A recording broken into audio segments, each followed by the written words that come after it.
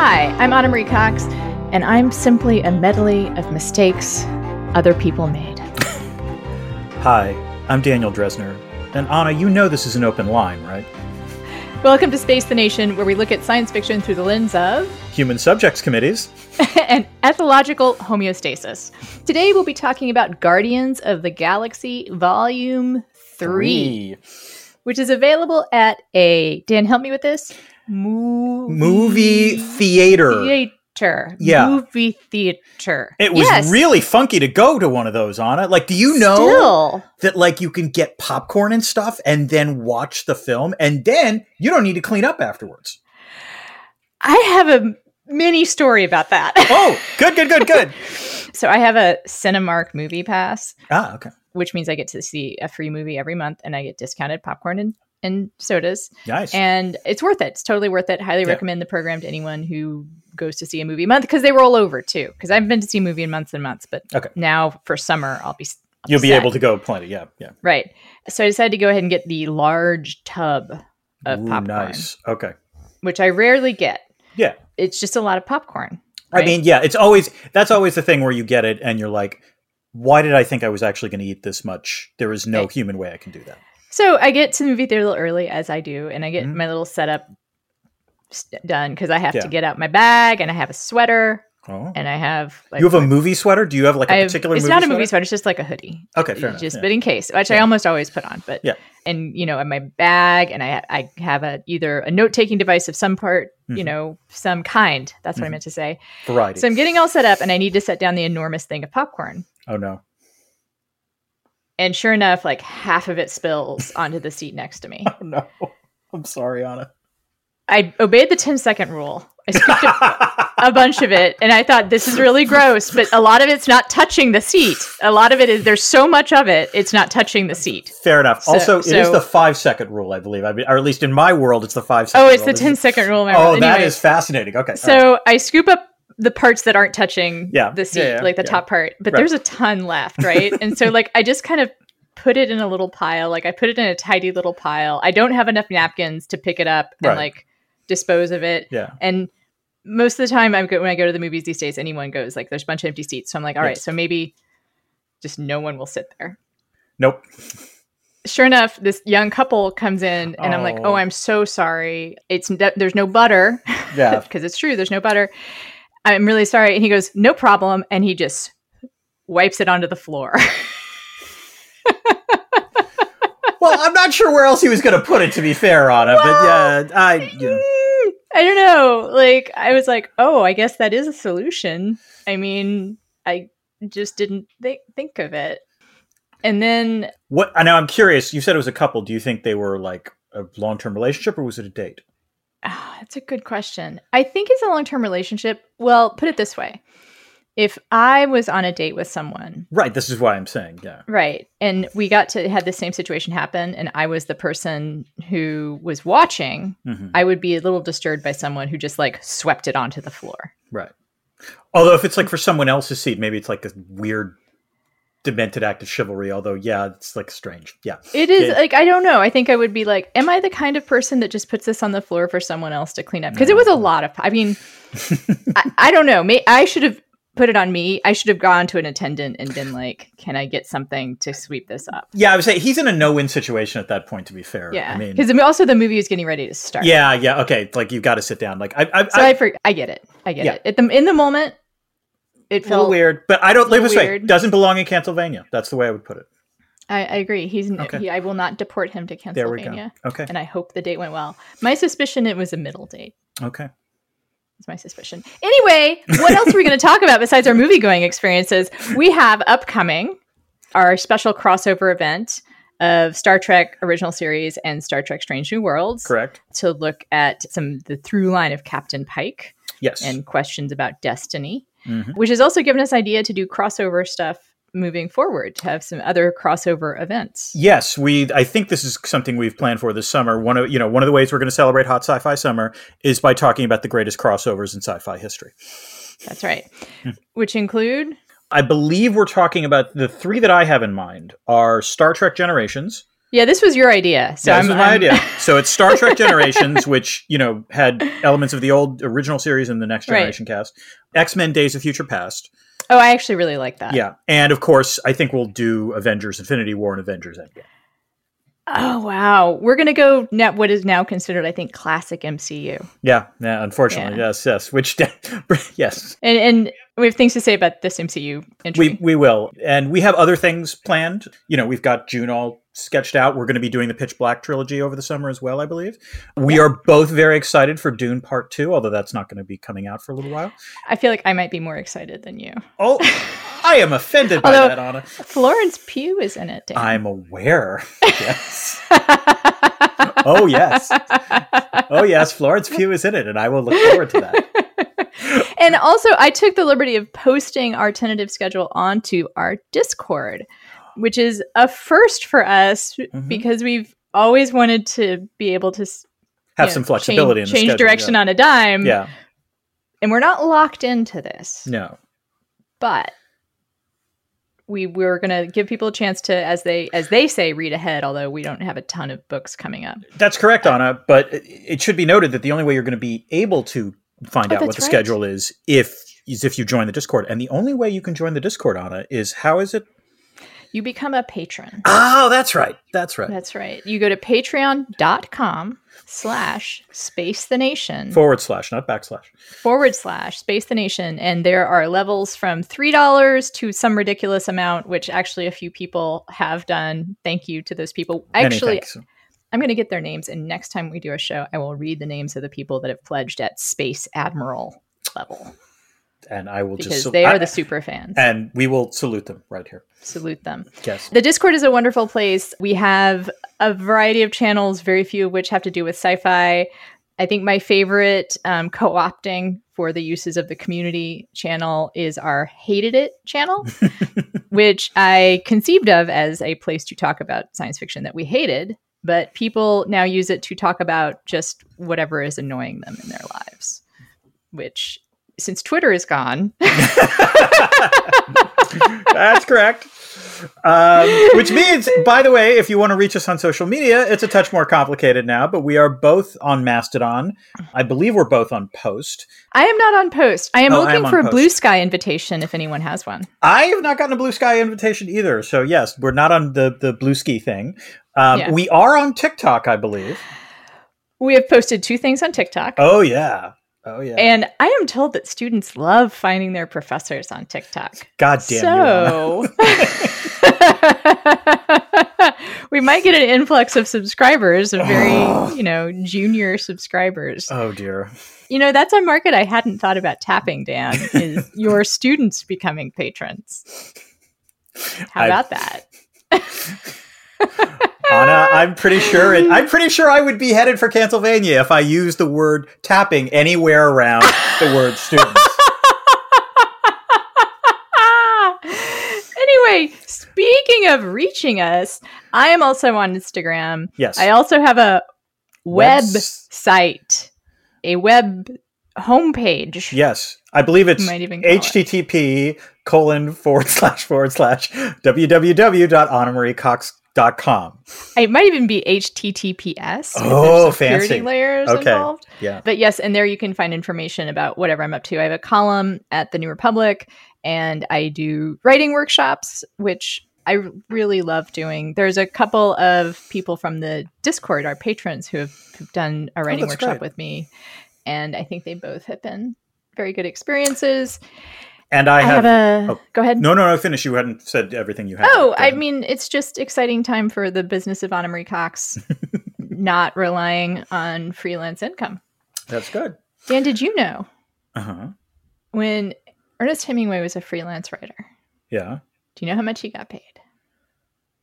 $400. $1 a word. Whoa, that's actually...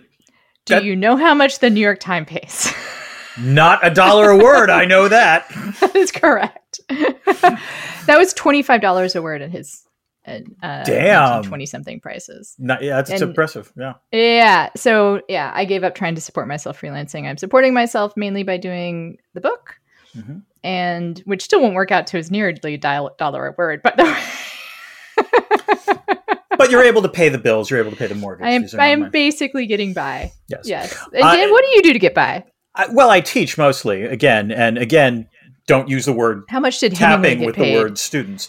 But beyond that, I also have a Substack called Dresner's World, which, is not the worst side hustle. And I have been writing occasionally for outlets like Foreign Policy and Vox and Politico more recently. That's right. Yeah. I enjoy reading you on the internet, Dan. Oh, well, thank you, Anna. I enjoy reading you on the interwebs as well. Thank you. Why are we talking about Guardians of the Galaxy? This might be an easy question to answer. Yeah, I mean, in some ways, it's straightforward. It's the start of the summer movie season, Anna. And Guardians of the Galaxy is, I think, the most sci-fi portion of the Marvel Cinematic Universe. But also, I think this film does represent an interesting inflection point in the MCU, which I think we're just done with Phase 4, and are we starting Phase 5? Is that I have no idea, but I think that's correct. I watched the YouTube channels that go into this in detail, and I still don't quite keep track. The way I would put it is that Phase 4 struggled a bit at times, and I think the Ant-Man movie did not do terrifically well, and so I haven't even seen it. It got terrible reviews. Yeah, there's a concern that is the MCU been played out? Like, let me put it this way: my daughter, who was an MCU super fan ever since Thor Ragnarok, and has been obsessed about all of it, did not want to go see this film opening weekend. She says, I think I need a break from the MCU. And what is interesting is that this film in particular says goodbye to James Gunn, who is the sort of, auteur responsible for the Guardians films, but has now been tapped to essentially take over the DC universe and expanded slate. With not a too auspicious beginning, I would say. But he's an interesting director. We'll talk a lot about him. And to be fair, it's hard to judge the DC slate at this point because, everything that's come out since he took over in the fall is stuff that he had no say over whatsoever. So, I'm willing to give him a mulligan. I'm going to say that he had total say over the Suicide Squad. Oh, that's different. Okay, I see your point. Yes. Oh, fair enough. I forgot. Yeah, that's true. Suicide Squad, or The Suicide Squad, which distinguishes it from the movie. Suicide Squad. Suicide Squad. Yeah. We have an episode about it. Yeah. People can listen. We were Go not ahead. fans. We were not huge fans of it. Is that the only reason? Is that the primary reasons we're talking about it, Anna? Dan, it has talking animals. Oh, of course. I'm sorry. Well, and if there is a place in my heart that is a weak spot, because I have no other weaknesses. I am a hard-hearted person. It's true, Anna. I look at you and I think you are invulnerable. That is, you could be a superhero. Yeah, it is talking except animals. For talking animals. That's your kryptonite. Movies where animals talk are actually genuinely, I will watch almost any movie that has talking animals. I had a dream once that my cat could talk to me. What did the cat say? Well, it was my cat, Alexander, who was a very special kitty. I have a tattoo of him. He was at some point abused in his young life and had a traumatic brain injury. Which left him without a sense of smell. Oh, dear. And very bad balance. One of his sinuses was collapsed. And he was sometimes, I've heard a friend of mine refer to him as a goldfish cat because he would just walk into a room and seem to forget why he went in. Okay. And sometimes he would stare at walls. And very special, dear to my heart. And the dream I had, Alexander could talk. And the thing he said to me in the dream was, I like to have my butt scratched. That's and I believe that that was a true representation. I believe Alexander entered my dreams and had one important thing to say to me. I will say that after this film, when Eric and I came home, we looked at Mimi and kind of wondered what would Mimi be like if she would talk. What would her voice be like? What would she say? And so this movie did prompt those sorts of thoughts. Not many others. Not much else. Yeah, not much else. This gets to the question of will the podcast ruin it for you? And I think the answer is maybe a little, in the sense that if you really want to learn about Rocket's backstory firsthand, go see this film before you listen to this. Surprisingly, I don't think it's a terrifically plot-heavy film. It's a very simple plot. Even though it does leave all the major characters in a very different place from where they were before, it doesn't impact the larger MCU at all. It really, I would leave it at that. And I would say what plot there is not particularly strong. Yeah. Like the flashback plot, part of me is like, why didn't they just make a movie out of the flashback? You know? Why didn't they make a prequel, as it were? Why didn't they just make a prequel, which we would have seen more of the very interesting characters, actually, of Rocket's little cohort? I think the answer is because that would have left everyone in a puddle. I think there was only so much they could do on that backstory. Like, the backstory is just heartbreaking. Needs a trigger warning, I would actually say. That's a good way. There's been some argument that it should have been distributed with a trigger warning. However, if you've seen a preview, or if you know anything about Rocket, you're probably aware the backstory is going to end badly. Which brings me to my comment, which is there's nothing to spoil. Yeah. Like, there was some talk before this came out, like, is someone going to die? Like, because that's what it seemed to, there was so much over the top emotion in some of the trailers. People were like, oh my God, like, maybe Rocket dies. And it does seem like some of the characters might die. I'm going to ruin it. Like, nothing to spoil. No one dies. Everyone learns something. Okay, but the only thing I will say is that when you're watching the film, I believe that some of these characters could die. And I think that maybe that's a meta thing because you knew this was their last go around. So it wouldn't have been surprising if a character had died. I don't think I ruined anything by saying no one dies. No. Like, I think it's just hues to comic book. Yeah. I mean, it's true. The MCU has dared to go there. I cried at the end of Infinity War. Right, like, and because I somehow got to the theater with no one telling me. Right. Yeah. And even the end of Endgame, the major character dies. Robert Downey Jr. This movie also shows just the degree to which the MCU depends on the charisma of its actors. Yes. Agreed. And Bradley Cooper, if there were Oscars for voicing animals. Yeah. Bradley Cooper should be nominated. This is Bradley Cooper's film, I think is the way to put it. Which gets us to the story behind the story.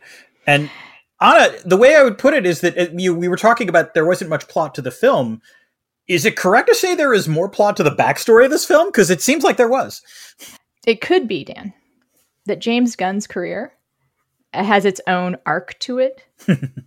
That could make a series on Netflix. I mean, I think James Gunn is in phase 4 now, would be the way to put it. Yes, that is a good way to put it. Yeah. So he is a Pennsylvania expat. Briefly resided there from 2018 to 2019. He was fired by the MCU over some pretty objectively horrible tweets from his youth, I would say. They had to do with mocking the Holocaust, the 9/11 attacks, AIDS, pedophilia, rape. The rape one is really bad. Interestingly, they were dug up by conservative outlets after James Gunn mocked Ben Shapiro and had been sort of a vocal Trump opponent. It was the weaponization of cancellation, which does happen. Oh, sure. And it was interesting because it actually was, there were a fair number of progressive people who were like, I don't know. Because he fulsomely apologized. Right. Like, I don't think he didn't defend anything. He apologized immediately. Objectively, like, I was dumb. I was young. I was playing a role. Yeah. I don't believe that stuff anymore. Or I didn't believe it. He actually was like, I never believed it. I thought being extreme was funny. It's not. Yeah. I have stuff that I've said in my past. If people, like if the internet had a even longer memory than it does, there's stuff that I've said that's pretty stupid. So I get it. And he did say all the right things, but 2018, a lot of people were moving to Pennsylvania. Yep. So he left. He got a deal to do the Suicide Squad almost immediately. And MCU saw the error of its ways. In 2019, he was hired back. In the meantime, Dan, his hair turned stark white. Oh, his hair wasn't white before? I don't know. It probably went slowly, but I think it's funny to look at pictures of him from then, and his hair really is all white now. I don't know if he bleaches it or what, but like... Correct me if I'm wrong. Like, one of the reasons he came back was that Chris Pratt and Zoe Saldana actually sat down with the MCU folks and said, look, you're making a mistake here. Yes. And Chris Pratt has his own... He... Not necessarily the border of Pennsylvania, but he could easily move houses. He's in the exurbs of. No, he's not even like. I would just say like he has pen pals in Pennsylvania. Okay, fair enough. Yeah. People don't know he is a Christian, which isn't a problem, but he's got some things of his conservative Christianity. He's never said anything that is super bad, but he's kind of intimated that he's a fairly conservative Christian, which again, I'm a Christian. No problem with that. Yep. And also James Gunn said something I thought was really smart and self-aware about being so-called canceled. Yeah. He said, because cancel culture is also for people like Harvey Weinstein who should be canceled. Yeah. People who have gotten canceled and then remained canceled, most of those people deserve that. The paparazzi are not just the people on the streets. They're people combing Twitter for any past sins, and all of that sucks. But some of it is accountability, and part of that is good. It's about finding that balance. I like that analogy to the paparazzi, actually. That's not the worst analogy. That's pretty smart by Gunn. It's sort of interesting to me, like some of the clips that I found post uncancelization are actually from conservative outlets using him as a avatar of like, see, even this Hollywood liberal is anti-cancel culture, which is not quite That's right? Not what that quote just said. I mean, I'm pretty sure he was like, He has defended Chris Pratt, and he's also defended Zachary Levi, who is an anti-vaxxer. Oh dear, that's unfortunate. But I would say actually his defensive had been along the lines of like, I'm not going to cancel anyone. And that's fair. Like, he doesn't even use the word cancel, to be fair. He just says I will work with people who've said things I don't agree with. Although if they do morally repugnant things, that might be something else. So right. There you go. One more thing about this backstory, which is people have said that this is James Gunn's version of We 3, which have you heard of that comic, Dan? No, for a second I thought you meant Web 3. So no, what is it? Is James Gunn's version of Web 3. This is James Gunn's crypto. This is James. It is written in various scripting languages. That comic has been described as Homeward Bound meets the Terminator, in which 3 cybernetically engineered animals, a dog, a cat, and a bunny rabbit, escape a military facility and try to find what they refer to in all caps as home. I will never read this comic. Yeah, I'm not sure I'm ever going to read that either. It is distinguished from other talking animal escapades because it does not fully humanize the animals. Their intelligence is still at the level of animals. And I think that would fucking wreck me. Yeah, no, we don't need to see that. Like, which is also why I won't see Cocaine Bear, which we have discussed. But the idea of animals doing anything against their wills really bothers me. So the Cocaine Bear, hold on. The bear willingly did the cocaine, Anna. I'm just going to point that out, at least in the film. Based on a story where a bear was not willingly doing God cocaine. Forbid that they actually stretch the truth a little bit in a dramatization. We're not going to agree about this. We're moving on. We're not going to agree about Cocaine Bear. Fine. Gunn has said that the entire Guardians of the Galaxy trilogy is really about Rocket. That he is the quote-unquote secret protagonist of the whole series. Raise hands, question mark voice. The whole reason the trilogy works is because you have a collection of stronger characters. Like it's not just about. I think this is worth discussing. We'll discuss it more later. Yeah. I will say Gunn has 3 pets, and if you follow him on Instagram, you will see lots of pictures of them. There is Ozu, a terrier mix. There is a puggle named Lola von Stinkerton, who makes a brief cameo in one of the in credit sequences. After credits, what do we call those? Post-credit sequences, where she is on the front page of the newspaper that also has a reference to Kevin Bacon's disappearance or kidnapping by the Guardians, where it says Puggle Lola wins Best in Show or something like that. Oh, that was the other headline. Okay, that's good. I like that. And he also has a cat named Emily Monster, who, Dan, yes, Anna, is a dilute calico. Oh.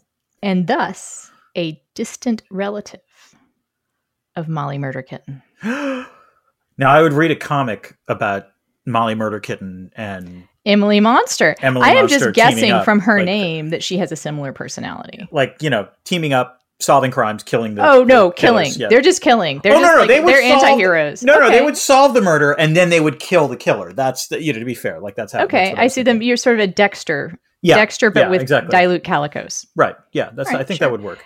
And then I'm not even going to get into IP as a flat circle. This is a fucking Marvel. No, it's the MCU. It's the MCU. The MCU is a flat circle. Yeah. All right, Dan, moving on. Yes. Let's get to Chekhov's What's It. This is the thing that occurs in the first act of whatever we are watching, and it winds up perhaps being relevant in the third act. Anna, what do you have? Chekhov's Zune, Dan. I love that it's a Zune, and I know that's like an easy joke that everyone gets. Yeah. But I love that it's a Zune. I also love that he used wired headphones. I'm a big fan of the wired headphones. I'm going to go with Chekhov's backpack, which literally appears in the very first act of Guardians of the Galaxy Volume 1 that winds up playing a role in this film. Yes. You could also say Chekhov's Come and Get Your Love. Ooh. Oh, that's a good point. Yeah, that's true. Although that's so much a Chekhov's gun as it is just like a symmetry. Yeah, and it's a callback. Like that's a there's a difference between a Chekhov's gun and a callback. All right, now finally, we've been chatting because we're not worried about making it through this movie. Like there's not so much to cover, so I think we've given ourselves a little free rein here, but we do need to cover the movie itself. So Dan, let's get to the plot. Please? Sure. Yes. Let's start with Act 1, the stupidest antagonist yet. The Guardians are running nowhere, but it's a bit of a struggle. Peter, aka Star-Lord, is still mourning the death of Gamora and then the resurrection of a Gamora who has zero feelings for Peter because she's from an alternate timeline. Kraglin is still figuring out how to use the arrow he inherited from Yondu. Nebula is still critical of everyone, and Mantis is still too accommodating. Adam Warlock smashes through this bad equilibrium by literally smashing into nowhere and attempting to steal Rocket on orders from his mother, the Sovereign, who we saw in Guardians of the Galaxy Volume 2. He fails, but not before tearing up the place and seriously wounding Rocket. They can't use a med pack on him because his implants have a kill switch. The only way to treat him is to get the kill code for the kill switch. While Rocket is out, we learn his origin story through flashback. He was just a normal raccoon cub, experimented on by the High Evolutionary, an egomaniac intent on breeding a new perfect world called Counter-Earth. Rocket befriends other CGI experiments named Lila, Teefs, and Floor. Rocket helps figure out how the High Evolutionary's experiments have been going wrong. Like any senior scholar, this enrages rather than pleases the High Evolutionary, who cannot figure out why Rocket is his only creation to possess any kind of intellectual creativity. He tells Rocket that he and his friends were never destined for Counter-Earth. Rocket breaks out of his cage to free his friends, but the High Evolutionary anticipated this attempt, and Lila, Teefs, and Floor die in the escape attempt. This enrages Rocket, who disfigures the High Evolutionary as he escapes. Anna, I don't know about you, but if I were PETA, the People for the Ethical Treatment of Animals, I would be making a large contribution to the James Gunn Memorial Retirement Fund, because between Rocket's backstory, Cosmo the good dog, and Blurp, the adorable little CGI creation. The adorable thing. It's a little thingy. Yeah. Yeah, befriends Adam Warlock. Is this the most animal-friendly MCU project ever? Why, yes. It's not just animal-friendly, it is darn right manipulative. Yes, it is. It opens with a shot of baby raccoons, for God's sakes. And I recently started a vegan meal delivery service, and boy, do I feel smug about that right now. I want to be clear, I'm not a vegan, or else you would have heard about that before. Right. But I do generally eat plant-based. Mm-hmm. We can have another discussion at some time around the ethical issues of eating animals. Yeah. I think, I'm being totally serious. I think it's actually a kind of interesting and thorny subject. Dan is looking quizzical. Well, no, what I'm honestly thinking about is that, like occasionally on social media, there'll be this thing of like, what is the thing that 200 years from now they will look at what we've done as horrible? It might be that. I think the way we treat the animals we eat is definitely up there. Yeah. And that is sort of my general issue, is actually not the eating, it's the treatment. Right. Although we are getting a little bit off also the Carmen and also, the climate. Yeah. Part of it. Right. And we're getting off the topic. We're getting off topic because the High Evolutionary commits a lot of sins, but I don't think eating meat is actually one of them. And interestingly enough, it should be pointed out, even though the film is all about like bad treatment of animals, this actually just occurred to me, like throughout the entire film, they eat a lot of animals. They eat meat on a stick. Like there is a lot of like eating meat on a stick in this movie. Yep. So, like James Gunn clearly has like some... Well, I would say, James Gunn, not perhaps the most intellectually rigorous of the filmmakers that we have talked about. But look at it this way. I don't know. It just isn't. He has like a couple good ideas that he's interested in, and is not following through on all of them. I'm just saying the eating meat on a stick thing is such a recurrent motif in this film. He had to be aware that like it was like contradicted somewhat what he's doing in terms of the animal experiments. But I'm just going to leave it at that. I don't know. Okay. I don't know. All right, fair enough. I don't know. The other thing I want to say about this section is I am not sure if the A plot of this movie makes any sense at all. I mean, In the sense of the High Evolutionary needing... No, that's not the A-plot. I mean, like, the whole, like, they have to save Rocket by going to get the kill code. Like, that's a MacGuffin, basically. That does seem horrififically complicated. I agree. Yeah, it's complicated, and also, like, surely there's, like, I don't know, like, it just seems like a artificial kind of... Let me put it this way. This was one of those things where maybe I don't know if I was rooting for the film. I was like, okay, fine, whatever. Yeah, you're right. It's an okay, fine. It's like, all right, well, I like Rocket. Let's save Rocket. Plot. Right. It's not the greatest plot, but like, fine. They need to save Rocket. They need to do this thing to do it. It basically was an excuse. It was a Rocket backstory delivery system. Yes, exactly. Yeah. So let's get to Act 2. I have one more point. Sorry. One more point. Go ahead. Yep. Was he a normal raccoon? I believe he was. Question. Yeah. No. This is something that all of the YouTube commentators that I now watch that brought up, was that there might be something special about Rocket prior to him being cybernetically engineered. That there is some, because he was the only one to have, as you say, intellectual dynamism. And right. Is that something that was cybernetic? And if it was cybernetic, then it would be replicable. And he's the only one of any of the High Evolutionaries' creations to have that. And also, this is really deep reading, and I love this shit because not because I agree with it, but because I admire the creativity of the people who do the deep reading. There you go. Having to, as the person who does the critique of capitalism section, very related. One of the videos I watched pointed out that he's the only raccoon cub that doesn't cower in the background. That's how he gets picked. Right, exactly. Although, there's two ways to interpret that. One was like he's not afraid. The other is he's remarkably stupid or unknowing about what was going on. Okay, sure. Just going to go with that. Sure. We have to finish. We have to finish this plot. Please go. All right, let's get to Act 2. Ain't no plan like a Star-Lord plan. The Guardians team up with the Ravagers to break into the Orgoscope, the HQ of OrgoCorp, owned by the High Evolutionary. This means working with Gamora, who is a Ravager now. The break-in does not go exactly as planned. Star-Lord's declaration of love leaves Gamora unmoved. They have to have a shootout with the guards, and most importantly, they get Rocket's file, but it doesn't have the override code.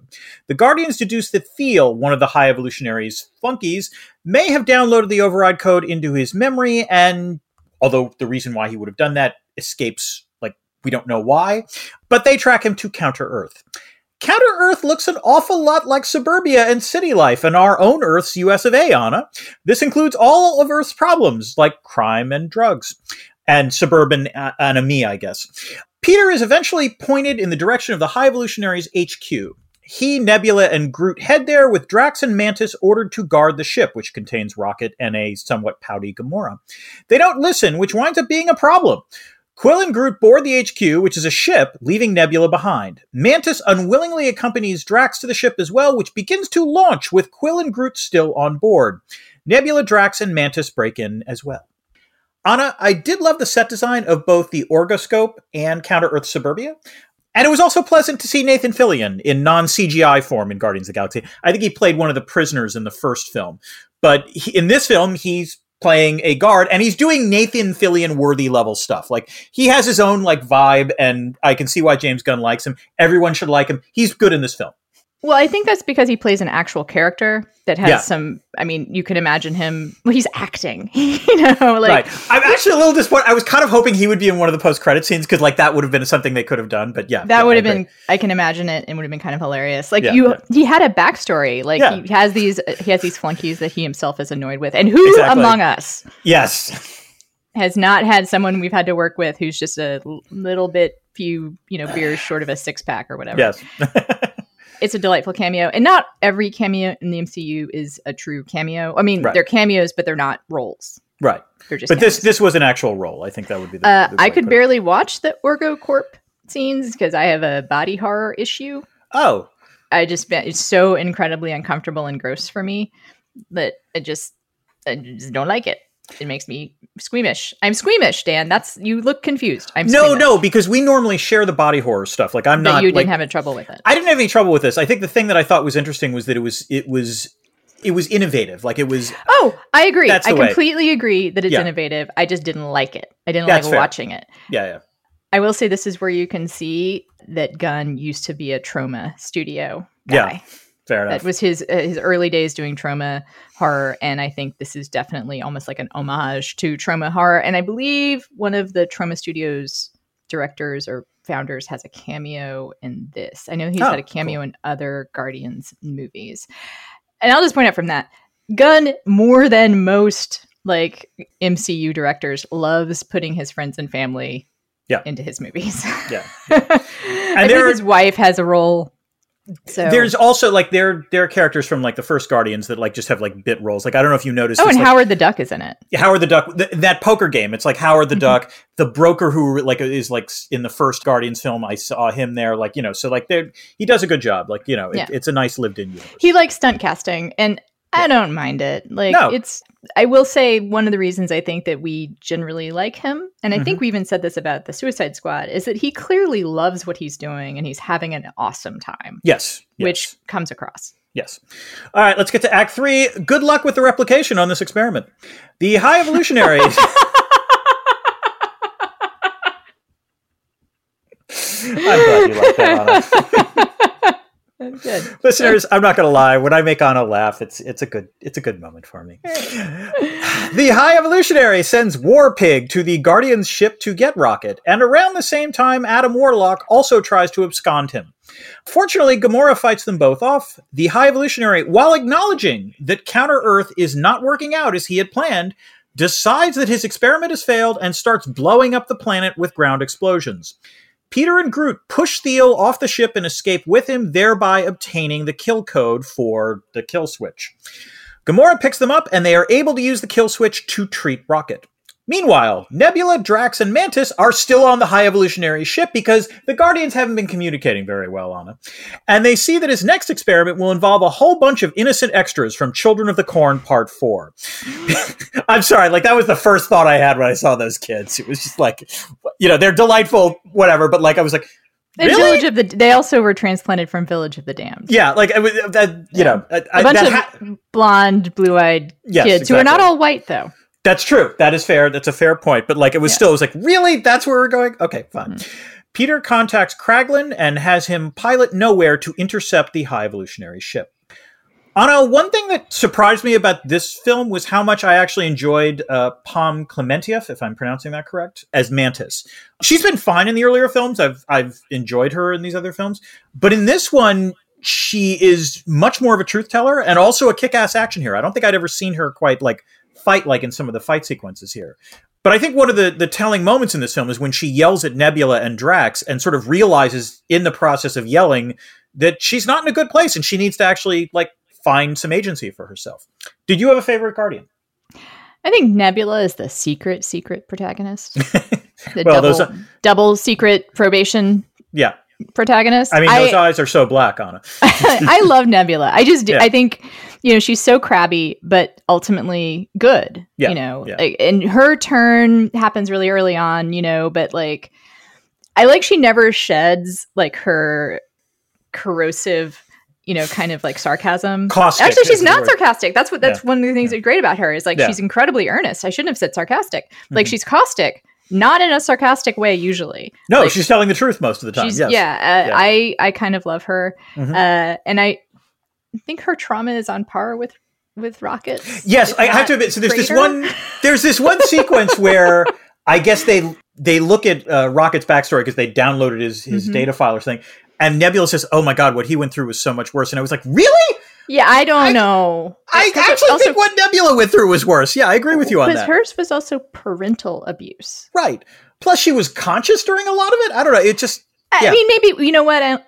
We should not compare traumas. We shouldn't. It's not a traumathon. You're right. That's a fair point. All trauma, it's the impact of it and not the cause of it that matters. Okay. Yes. So, I will say, it's an awfully quick reversal in the Counter-Earth experiment. Like... Well, I don't know about you, Dan. Not a long time since I ran experiments or anything. Like a long time since I looked at data sets. But I do remember working with that data for a long time before I would give up on it. Like it, you want it to work. You like, I don't try this. I don't know. I think it just seemed like a rather quick turn for me. No? I'm just going to say again, you really need to watch The Good Place. That's it. It actually did remind me of that of all things. But yes, it was.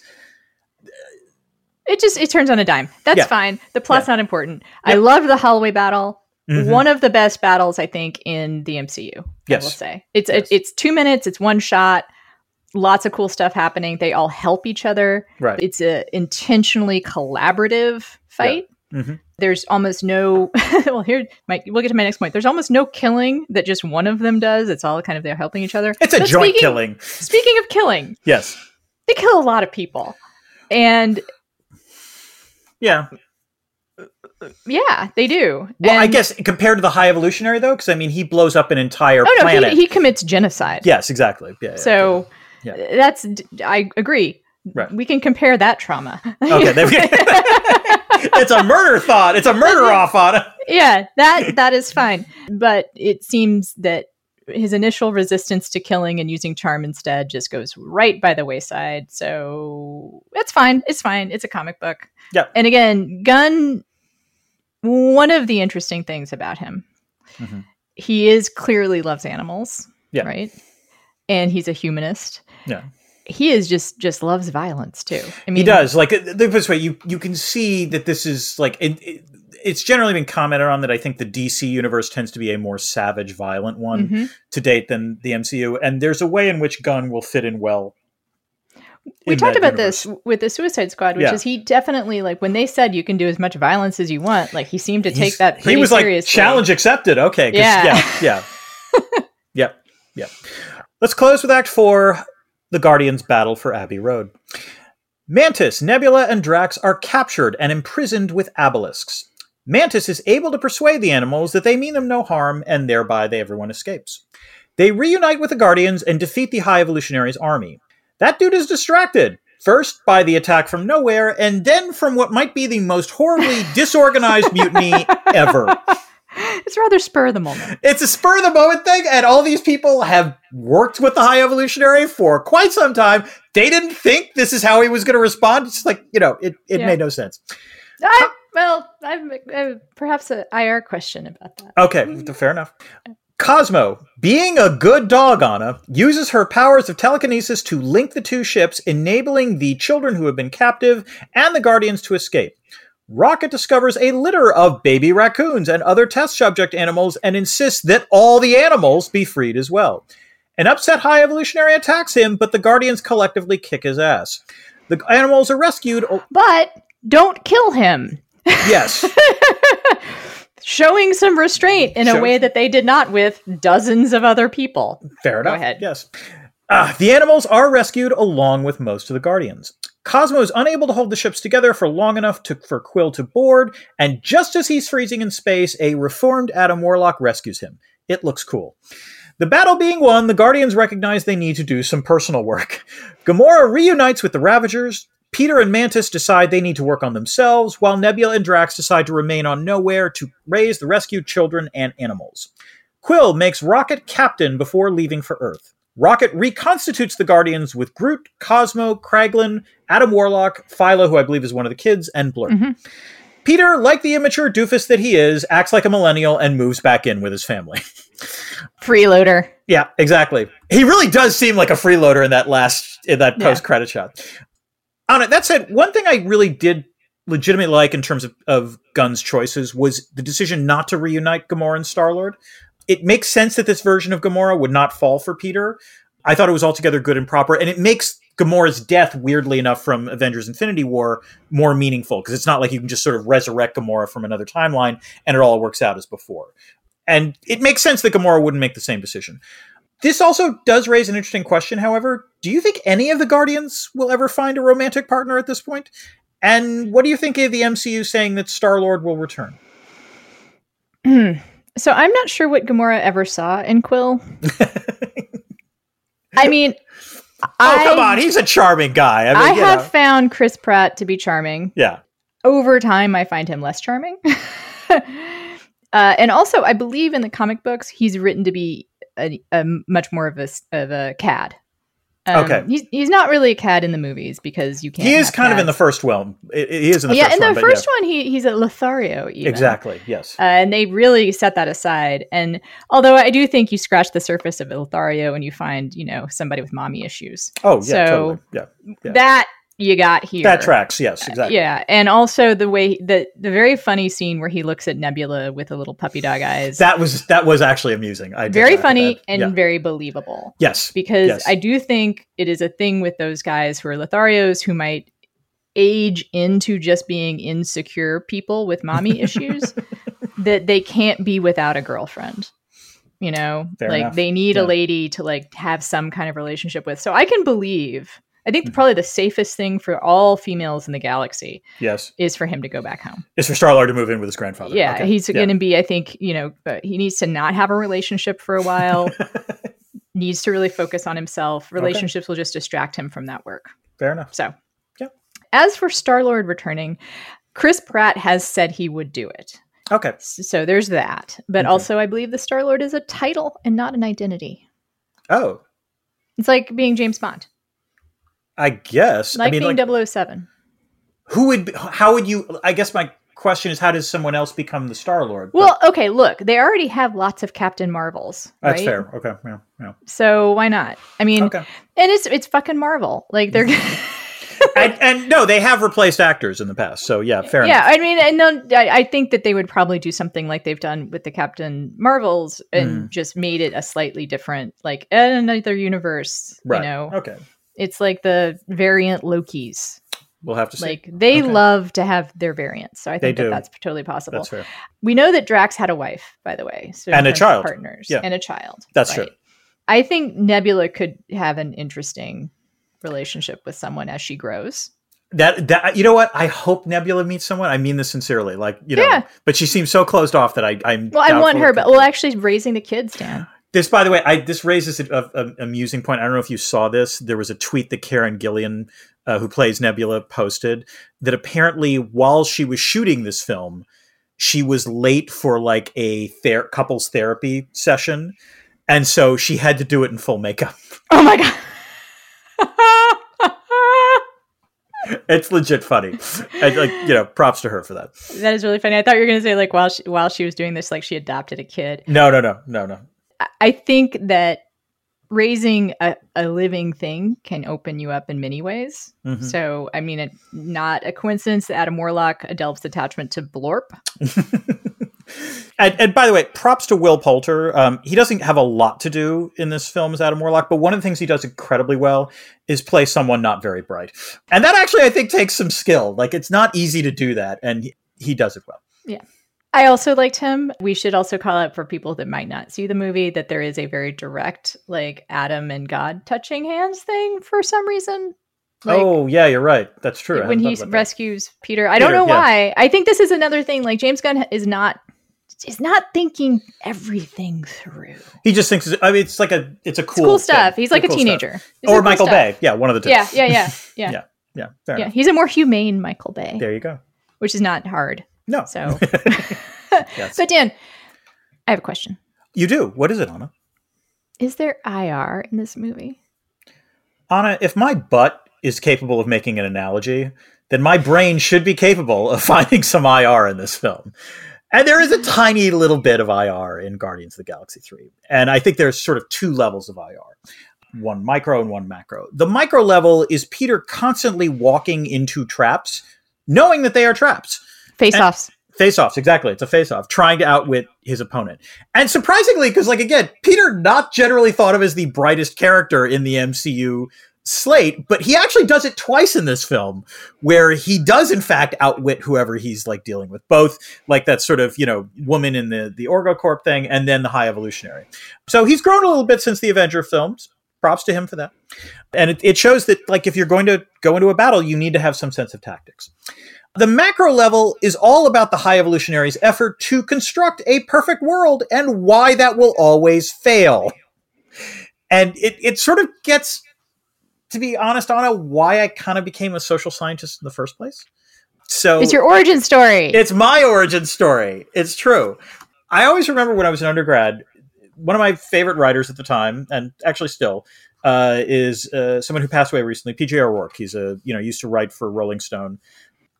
And he came out with a collection of his articles that he wrote for them called Holidays in Hell, which I was reading when I was in England.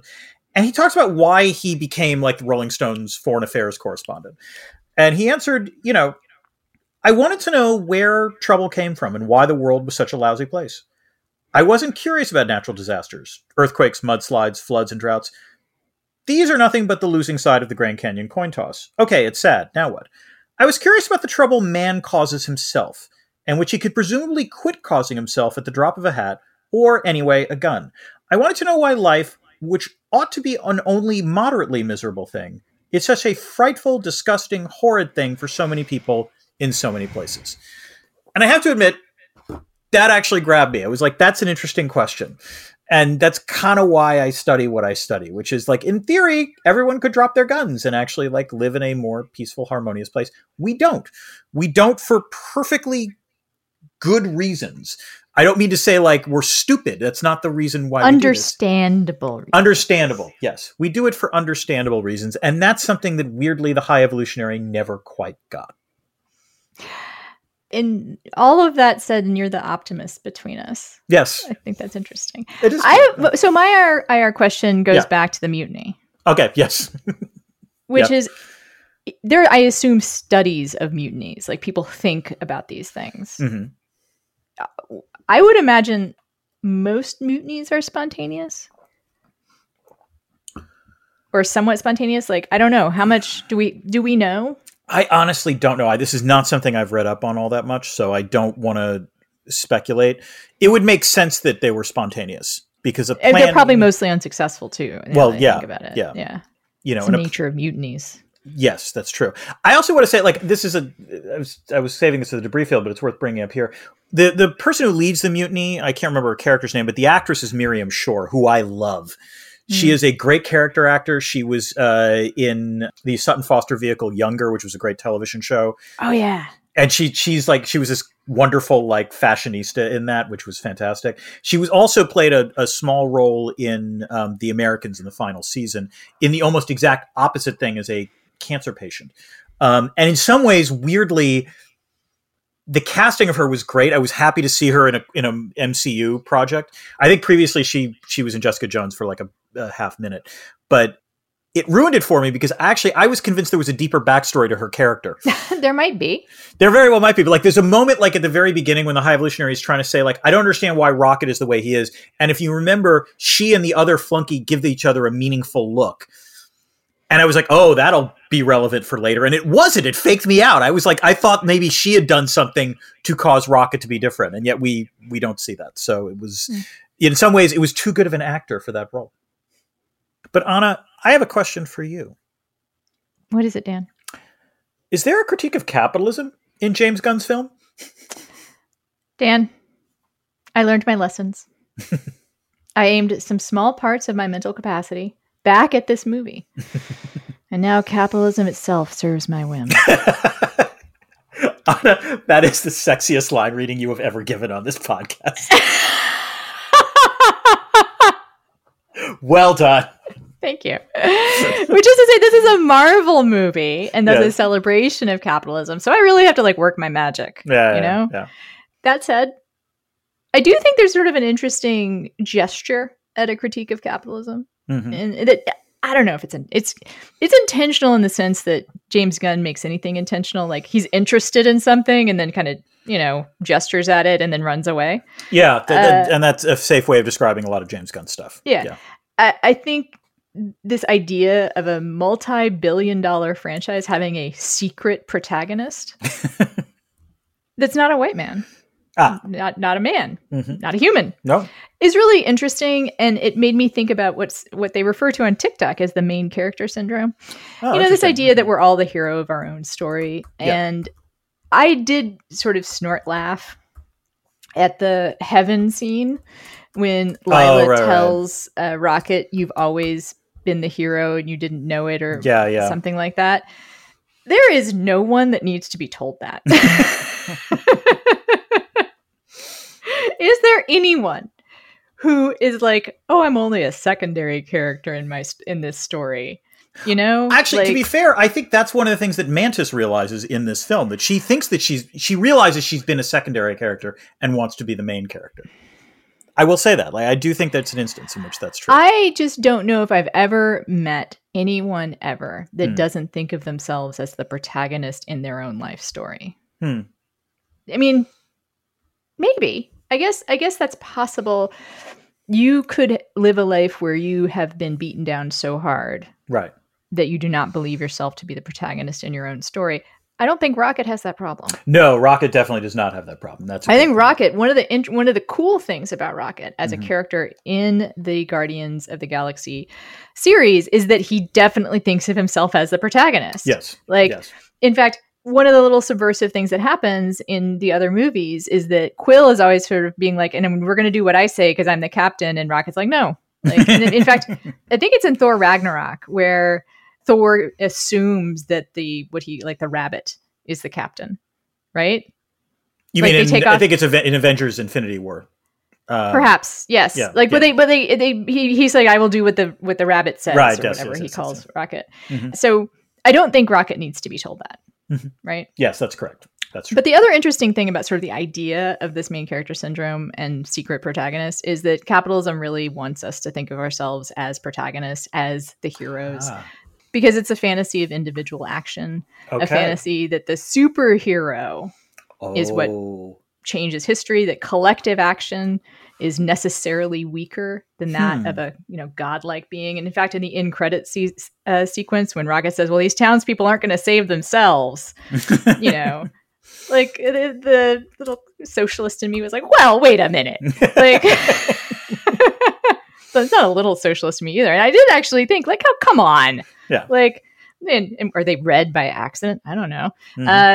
Anyway, the superhero franchises are like literally a commodification of individualism, right? Like where we, in this grand irony, buy copies of a hero in order to imagine ourselves in a heroic position, right? So I don't know if this idea of a secret protagonist it's not definitely intended to problematize the idea of a superhero. Not. No. No. And it might actually be, I always read too much into things, but it might be that even this idea of a secret protagonist is a way of extending the franchise of superherodom, and it just is this idea. It's a sort of another way of telling the superhero story, which is someone who thinks of themselves as an outsider, who thinks of themselves as having deformity or having like some kind of, something that makes them unique in a bad way. Then, oh, wow, all of a sudden, it turns out that's the thing that makes them a superhero. I don't know. I do think it's interesting. Yeah. But I also think James Gunn has not thought it through. Yep. we both arrived at the same He point. just likes animals. Yep. I'm required by, our bylaws to make an Adorno reference. And I will say I did. Do we need Karen to at some point put it like a somewhat like a basso profundo, but Adorno reference? Karen, feel free. Yeah, there we go. When Rocket says he didn't want to make things perfect, he just hated things the way they are. That's a good encapsulation of the personality, at least, of Theodore Adorno, I believe. Yeah. And I also think, though, he would have very much hate watched this movie and probably laughed. In general, superhero movies, I think, would really punch his buttons. But this movie sort of dares to villainize someone whose big sin is tinkering with creation, right? I will say, in some ways, it was... And it's an IP. It's entirely borrowed IP. Right. Like, there is not... The only thing that is happening in this movie is tinkering with creation. I will say that was oddly refreshing about this film, in that, like, one of the we've talked a lot about how one of the problems with MCU films is always that the third act winds up being, oh my God, the fate of the universe is at stake. We need to do something. And it wasn't in this case. This was, there were lives at stake, but it was a smaller stakes film. Like the High Evolutionary literally says, no, I don't want to rule everything. I just want to create a perfect world. And again, just the best advertisement for actually having a real human subject committee in the galaxy that I've ever seen in my life. Sweet Jesus. Yes. Yeah. However, we've been making references to this as we've talked about this movie. As much as we both had a pleasant experience, I think it's because James Gunn doesn't think through things and just sort of makes these references and gestures. This movie did not stick with me. I doubt I'm going to think about it much. I can't imagine going back and watching it again, in part because Animal. Yeah. No. I do not. Again, this is not a bad movie. It's a quite pleasant film. I think we both in agreement on that. And like in the moment, enjoyed it. There's not much more than that. Like I wound up thinking more about the ways in which the reason that perhaps the trilogy works. And I will say this, I thought the first Guardians film was like legitimately good and would watch it again. Like it's a well-constructed plot. It's very funny. But I think part of the reason these films work within the MCU is that they're not actually within the MCU. They're part of the MCU, but like there's no crossover stuff. There's none of that, like, other characters being introduced. It's just these three films, and if they didn't exist, it would be okay. Although, yeah, the nerds YouTube channels that I watch point out that it's actually the Guardians trilogy that introduces the Infinity Stones. That's correct. Yes. And that it's Peter that makes the huge mistake that gets everyone right. Although that was in an Avengers unalived. Film. It's not it's not. Right. That's true. That actually the Guardians are incredibly important to the MCU, even if their films are standalone. Yes. And by the way, I don't think James Gunn has been happy about some of this stuff. Like, I think he stated explicitly he was not a fan of how the Guardians were treated in the Avengers films. Like, I don't think he likes the fact that Peter was responsible for that. And he wasn't happy. It's really funny because it actually completely tracks. Yeah, it was a good use of the character. I agree. Yeah. Apparently Chris Pratt and like some of the other actors called James Gunn as they were getting the scripts to like ask, is this okay? Or things to that effect. And also James Gunn apparently was not thrilled that Thor winds up on the ship at the end of Avengers Endgame. And he was grateful to Taika Waititi that it was going to be dealt with in his film and not James Gunn's. And Ragnarok. So if we're going to rank existing MCU films, it is actually its first Guardians movie and Ragnarok that probably are in the definitely top 5, and then I think it's a taste issue about whatever ones you have after that. I would say I would all throw in Black Panther and Captain America Winter Soldier, but yeah. Those are good, and I have a weakness for Civil War. Oh yeah, that's good. I don't know if everyone would agree, but okay. No, and this is a you know what, we might have to do an episode just based on that, like, ranking the MCU movies. Yeah, we might. That would be fun. That'd be fun. Oh, all right, wait. What pieces of Orgo Corp? Oh God, Orgo Corp is just been splattered everywhere. Good Lord! Counter Earth. That's Orgo Corp. Plop, plop, plop. It's time for Debris Field. We sometimes do Discord notes, but people did have questions. I think it's because it's out so soon. Yeah. Maybe we'll take questions at the next AUA, which are now scheduled regularly. You can look in the Discord if you're a patron. I've posted the schedule. Yeah. So it's Debris Field. This is where we talk about the stuff we haven't already talked about. And I will choose as my first subject Drax, David Bautista. Yep. I think he is just hilarious. I think he is all of his jokes land in a perfect way. The metaphor scene that you referenced. Yes. Is incredibly funny. He also has heart. His "I'm invisible" monologue in one of the other films. That was in the second one, I think. In the second one is amazing. So he's not just, I forget that he was a wrestler. Yeah, we were talking before. I think he is the best wrestler turned actor. He has the greatest range of that category. Yeah. Love John Cena. Yeah. Love The Rock. Both charming, charismatic. They do great in their comedic roles, especially, or at least they're sort of, I guess for The Rock, it's like the action comedy roles. But I think Bautista has range. Yeah.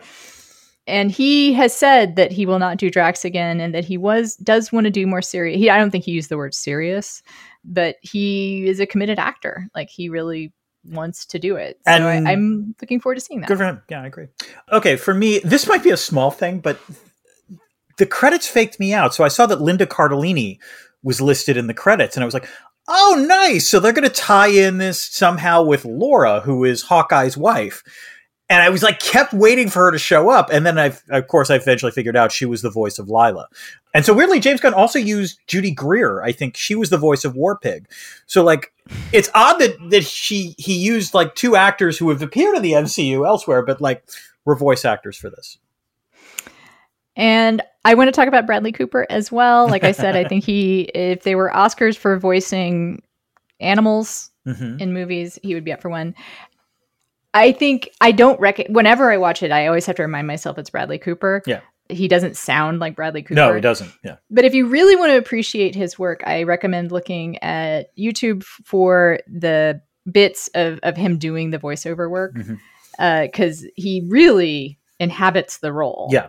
Yeah. But I also should point out, and now I need to look up what is the guy that James Gunn's brother who plays Sean Gunn. Sean Gunn. Yeah. But I also want to point out Sean Gunn, who plays Kraglin, but also does the physical work of Rocket on set. Correct. And it's his actions that are, they use as the CGI. As the CGI. And he has also done, he does the character, and some of his gestures and whatnot that are ad-libbed wind up making their way into the script. So he's a collaborative character, probably actually, as much as I love Bradley Cooper, probably couldn't be done without Sean Gunn. And it's a great creation. I agree. And we talked about this just before. Like, it was funny. You showed me you texted me one of the videos, and I was watching it. Something fell into place about Bradley Cooper's performance. And I realized this because he was wearing like a Philadelphia Eagles shirt as he was doing the voiceover. And I realized Rocket is definitely a Philadelphia Eagles fan. Like, if you think of Rocket as a Philly sports fan, suddenly it makes so much more sense. He would drunkenly riot at the drop of Oh, absolutely. Yeah.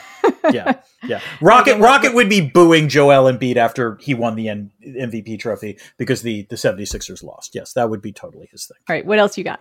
I do want to point out, the MCU has gotten a lot of flack for their special effects, as generally thought of being A, incredibly overtaxed, and B, not very good. I thought the CGI in this film was great, actually. Like, it was the effects in this film are quite good.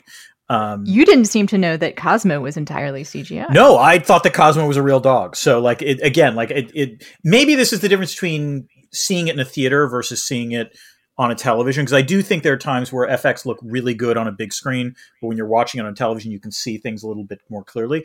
But I thought they were incredibly good. And, as I said, I will say Cosmo did have a reference dog. Okay. On set. There was a dog that they used for CGI reference whose name was Slate and looks a lot like Cosmo. It's like our kind of red golden retriever lab mix. Very cute. What dog isn't cute? Yes. But my only complaint about Cosmo is it did make me think of Laika, which has one of the most tragic stories in animaldom, and correct. I don't like to think about it. Okay.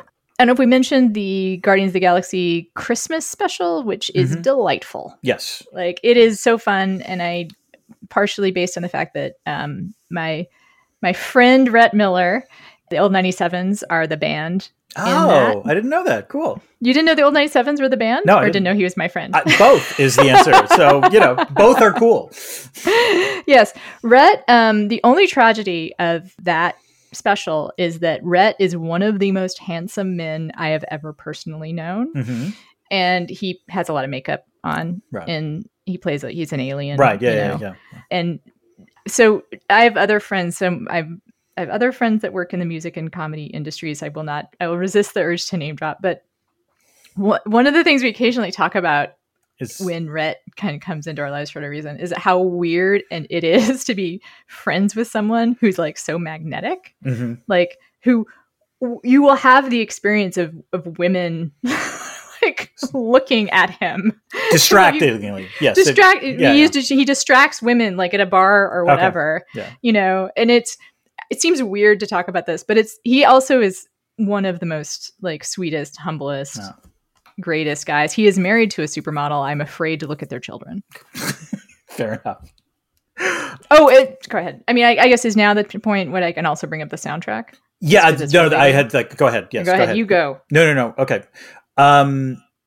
It's interesting that you would bring up the Christmas special. This was the only, like, again, this feels like comic book guy, I know, but it was something that bothered me. Like, so in the post-credit scene, there's a clever callback to the Christmas special because one of the headlines is, Kevin Bacon describes UFO abduction. And this is where it bugged me a little bit because it was like, it's not a UFO abduction. Because in the MCU, ever since the Avengers film, everyone is fully aware they're aliens. It's not an unknown flying It's not an unidentified flying object. Like, the Earth for like a decade is fully aware that there are plenty of other, alien civilizations out there. It's one of the odder aspects of the MCU, and it doesn't really quite know what to do with that information. But this was an example of that occasionally I just found jarring. Well, pinging off the Christmas special, I will also mention Christmas special has a great song written by James Gunn, which I don't know what Christmas is, performed by the Old 97s. Which is good, yeah. And he is a music nerd, clearly. Yeah. The soundtrack for this movie, like every other Guardians movie, totally bangs. Yep. It's awesome. Yeah. The use of the Florence and the Machine, Dog Days Are Over. I was so happy when that song came on. That was a great way to close out the film. And I had happy tears because actually that song was in the charts around, in the atmosphere, pop cultural atmosphere when I was at treatment. Oh. And I'm going to cry. Oh. So one of the cool things for a place I went to treatment was that we had chapel every Sunday, and it was non-denominational and just kind of like a meeting. But one of the things they did at chapel was they had one of kind of the side programs where I went was for musicians. They had like their own. It wasn't completely separate from everything else, but they had a meeting for musicians and people in creative industries because I mean they face their own struggles and sobriety, right? Oh yeah, I would imagine so. Yeah. But one of the things they do is perform. Every chapel there was a performance. And did they perform "Dog Days Are Over"? Oh. Like an acoustic version, and it was just. Oh wow. That must have been amazing. It was, so it brought back a lot of like good memories of freedom. That is one of those songs that like if it comes on, like my mood lifts automatically. So yes, it was a good way. It was a nice way of ending the trilogy. So well done. And I'll point out that he also is known for writing his songs into the script. They're almost all diegetic. When they're used, which is to say that the music is present in the movie as well as on the soundtrack. Like there is something in the scene that generates. And this reminds us. So I'll close out on one last thing, which is I did love the idea that what makes Earth stand out in the galaxy is that our music and art are good. Like it was actually interesting to me that like there was a comment on that. I think it was the High Evolutionary said it, but I was like, okay, we screwed up a lot of stuff, but I like the idea that like we like our thing is the music and the art. I could live with that. And I don't actually really believe this, but I'll just point it out as an interesting idea, which is that he says it would be a great culture except for the bigotry, which is true, right? But also I wonder, could there be a connection between the ways that we treat each other and the art we create? And I don't think what I'm saying is that we have to have systemic injustice to create great art. I think what I might be saying, or what I want to believe, is that is the thing that enables us to keep going despite the systemic justice. I like that better. That's a much better way of framing it. Yes. Thank you. All right, Dan, I think we're done. I believe we are. We have some cool stuff coming up. Like I said, we have a newsletter that really we're going to do now, because we also have staff. We do. Oh my God. Thank you, Jessica. We have staff. Yeah. Jessica is our new staffer. She doesn't do it full time. But we have brought her on to help us do some more administrative stuff with more regularity, including our AUAs and a newsletter. The newsletter is not just for patrons. It's at tinyletter.com/basethenation. If you want to keep up with what we're doing, both personally and what our schedule is, that is a good place to look. It is one of the only places to look, unless you join the Discord, which you have to be a patron for. Which you might want to consider doing. Dan, until next time. Keep this channel open for more.